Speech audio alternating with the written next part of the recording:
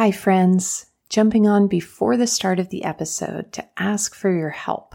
Since I started this podcast 4 years ago, I have been dreaming of a place for us to gather, a place where we can practice some of the things that are shared here on the podcast, a place where you and I can meet gaze to gaze, heart to heart, and a place where we can share our experiences of enriching our lives through the wisdom of the body and expanding our pleasure through the wonder of the senses. I would love to hear your voice and your vision in writing this next chapter of Come to Your Senses. Go to schoolofsensualliving.com/survey to contribute your ideas, give your feedback on which topics you burn with the most passion to hear about, and let's create a beautiful sanctuary together. schoolofsensualliving.com/survey. I will see you there. Hello, beloveds, and welcome to today's episode. Jumping on here before we start to let you know that this episode is actually a recast of the previous year's Word of the Year episode, when I was revisiting how to share this cherished and important practice that I do every year of choosing my word of the year. There's really not that much more that I have to say about it than I recorded last year. And so because we close this time of year anyway, I am sharing this episode again, and we will see you with a fresh, brand new episode when we return from holiday break on January 9th. Enjoy, and I can't wait to hear your word of the year. Hello, and welcome to the Come to Your Senses podcast. I'm your host, embodiment-based coach, Mary Lofgren. Here, we explore how to live bravely and beautifully through a lifestyle of embodiment. You'll hear gems to empower you around mindset, mindfulness, somatic psychology, and neuroscience, as well as beauty, food, style, and the art of slow living to meet your soul through the senses. I am so happy that you're here. Let's begin.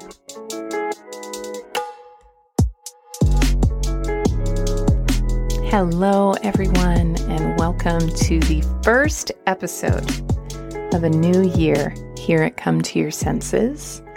Last week, I shared the first chapter in this series around embodying your word of the year. And so last week we talked about choosing a word of the year that not only looks like what you want to maybe create in the year to come, but feels deeply like the vision of how you want to feel in the year to come. And today we're going to talk about taking that even a step further by bringing that word into form through your goals, your dreams, your desires, and your actions. I did a little bit of research for this episode into some of the different meanings and etymologies of the word goal. And my favorite one that I found is that goal simply means to put a boundary around. Boundaries, whatever you put a boundary around, will potentize and intensify what is inside that boundary. And if you're like me, you may have been traumatized by the sometimes over masculinized approach to creating and to setting your goals. And this comparison between goals and sports. I personally, gym class was my least favorite time of the week. Cheerleading, loved. Dance routines, loved. I actually had a campaign to allow us to do aerobics videos while everybody else was playing basketball and kickball, which worked. And because I love to dance and I love to move my body creatively, but moving in a more linear, sports-driven way just doesn't really, it's not my jam. And so when I hear words like goal and achieve and things like that, it triggers a response in my system that shuts me down. And that also feels like a symptom of this obsession with one's before and after. Personally, I find before and after consciousness to be kind of a setup for dissatisfaction. It relies on a bit of a shaming and inadequacy viewpoint of what's currently happening. And then this sense of dissatisfaction if one cannot reach the pinnacle of perfection in one's after. And don't get me wrong, I love a good before and after story. I love following restoration accounts of historic homes. But when it comes to my life, I'm much more concerned with right now, keeping my eye on my vision of the future, but being invested in my right now. Because what is our future other than a collection of right nows? And so let's dive into our gems, beginning with our language. My friend Veronica Varlow likes to say, our words are wands. And as I shared earlier, what a goal really means, the root of that word, is to put a boundary around. I invite you to notice how these words land in your body that I'm about to share. Goal, objective, result, determination, achievement.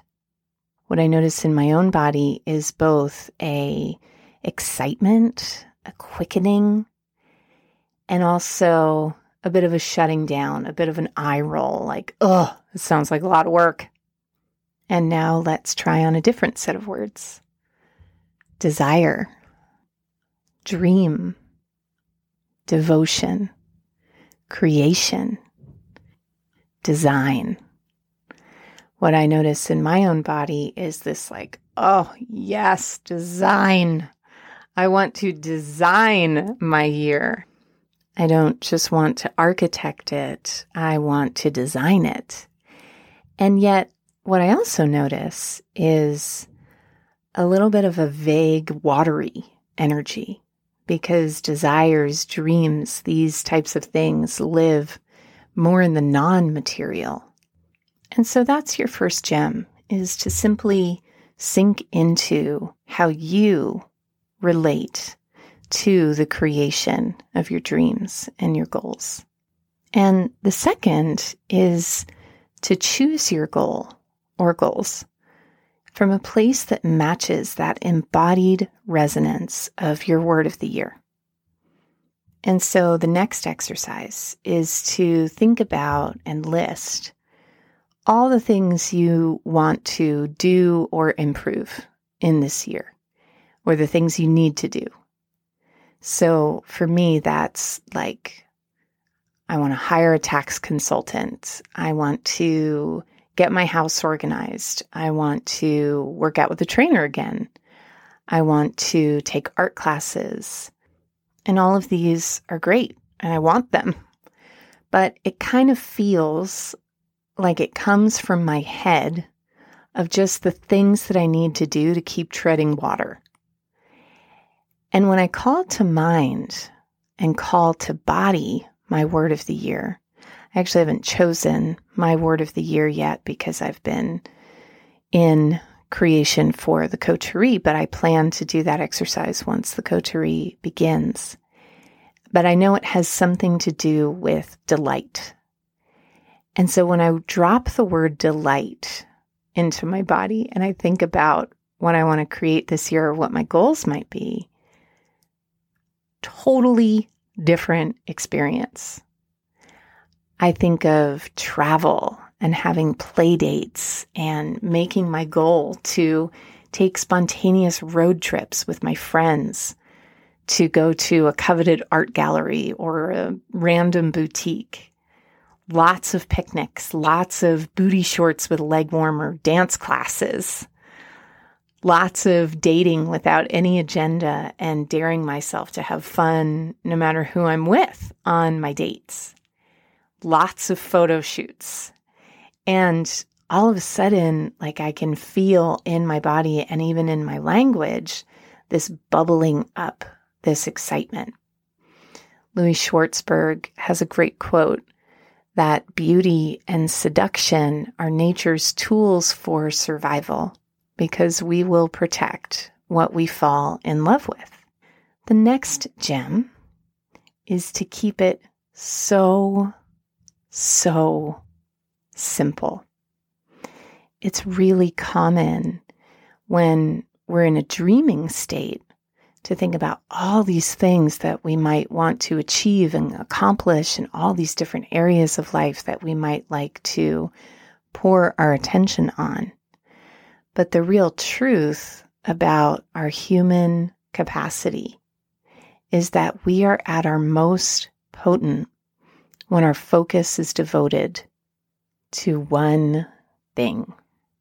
So whenever I start with a new client, I have them fill out a workbook.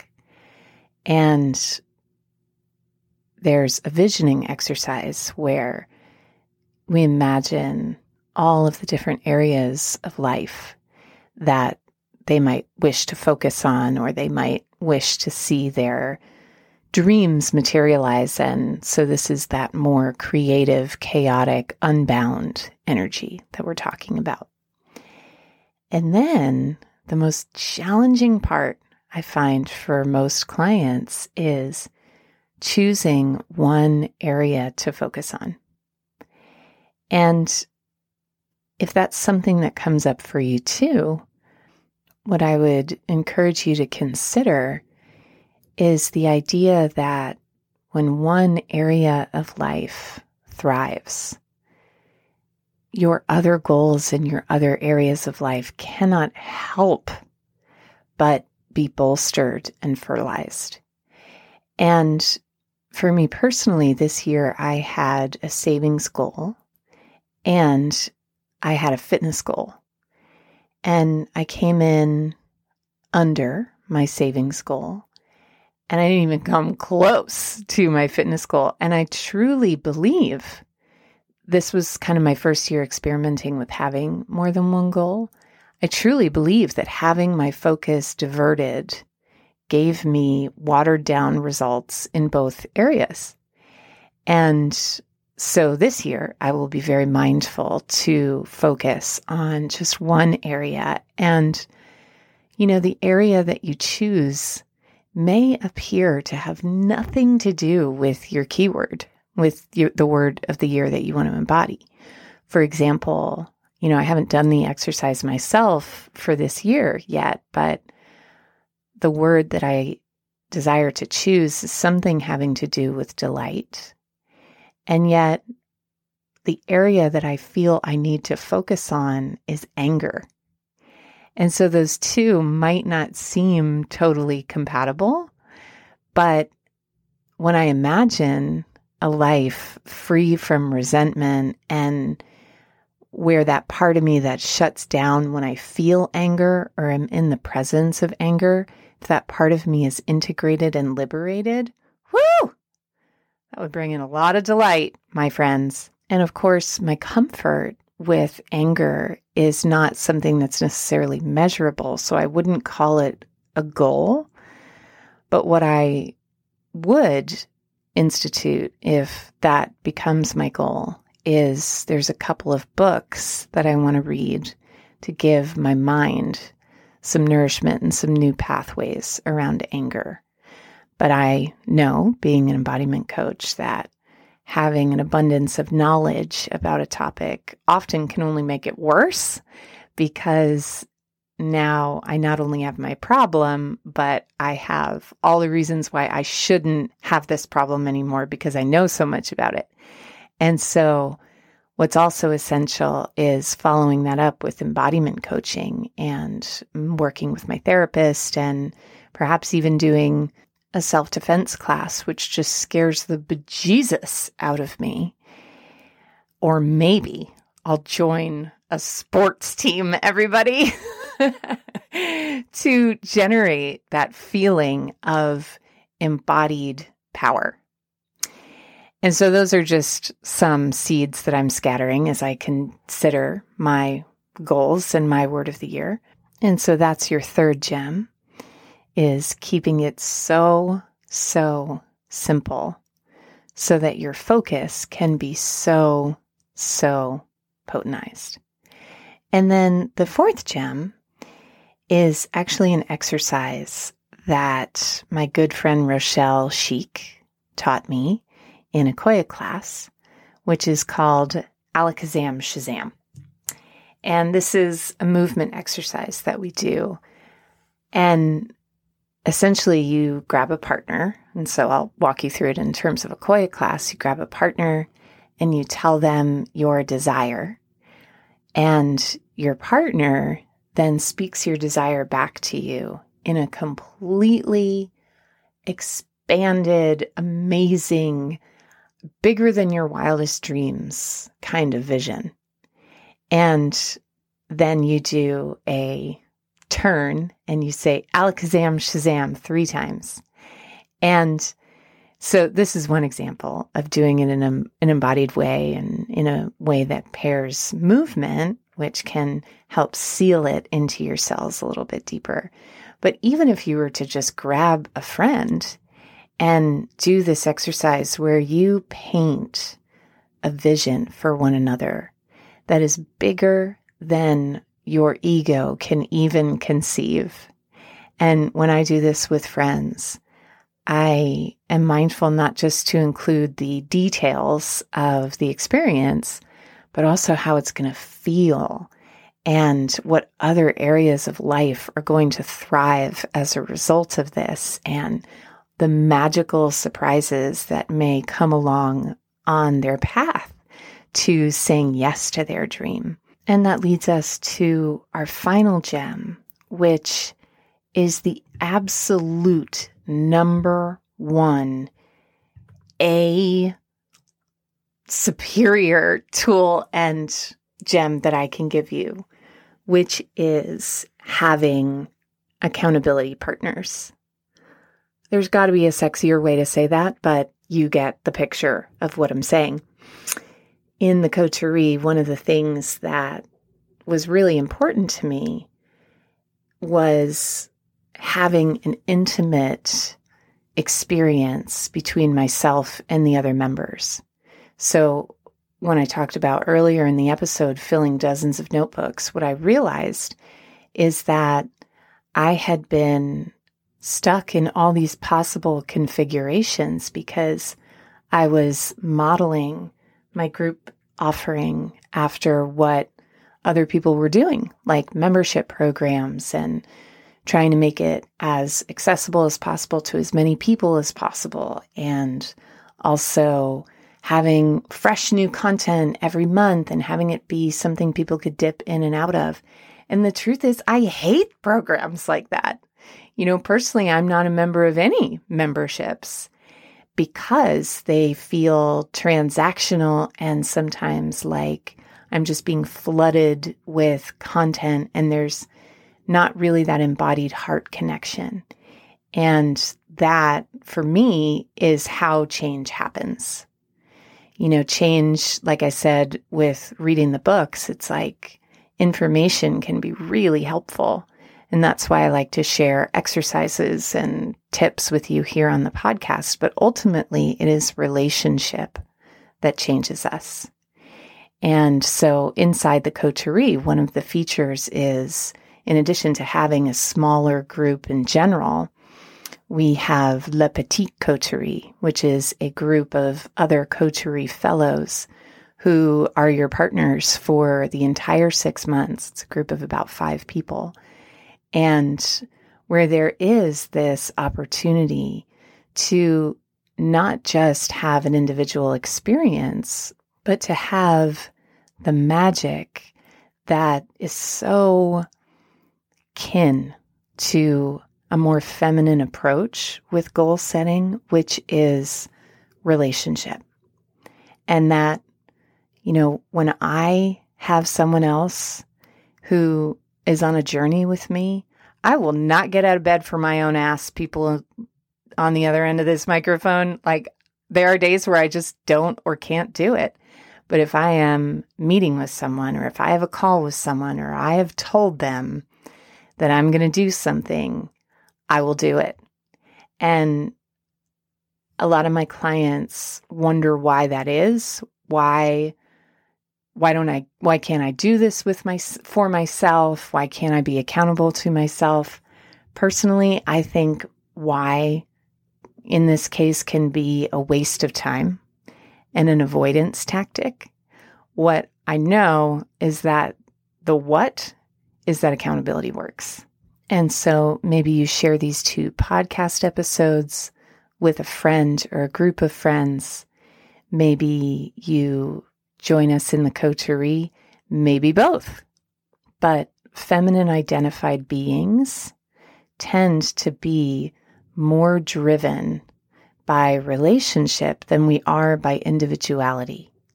And so having your team, your petite coterie, and making those relationships work in a way that works for you. So maybe you don't have a boring Zoom where everyone reports in their actions every month, but maybe you have a seasonal gathering where you meet for a day, or maybe you stay overnight somewhere. Maybe you have a tea party each month at each person's house, and each person gets a turn in the hot seat to celebrate their wins and ask for help and support in where they're going next with the creation of their goals. And the last thing I'll say is that you will be creating this year no matter what. Every single day, you are creating new things. You're creating your life. You're creating what you want to see. And I often share this quote from the Buddha that our whole life arises from the tip of our intention. And so your energy is going to be going places, no matter if you like it or not. And my hope and prayer is that this episode helps you to be more intentional and reclaim your power of where you divert and where you devote that attention away from that which doesn't serve or interest you, and towards what brings you your life force. And so, my loves, that brings today's episode to a close. If you enjoy what you hear here, know that this is a teaspoon of what you get when you join our small community of beauty lovers, truth seekers, and soulful savants in the coterie. Head to alifewellsavored.com. Thank you again for listening. I am so grateful to have you as a listener, and I will see you in our next episode.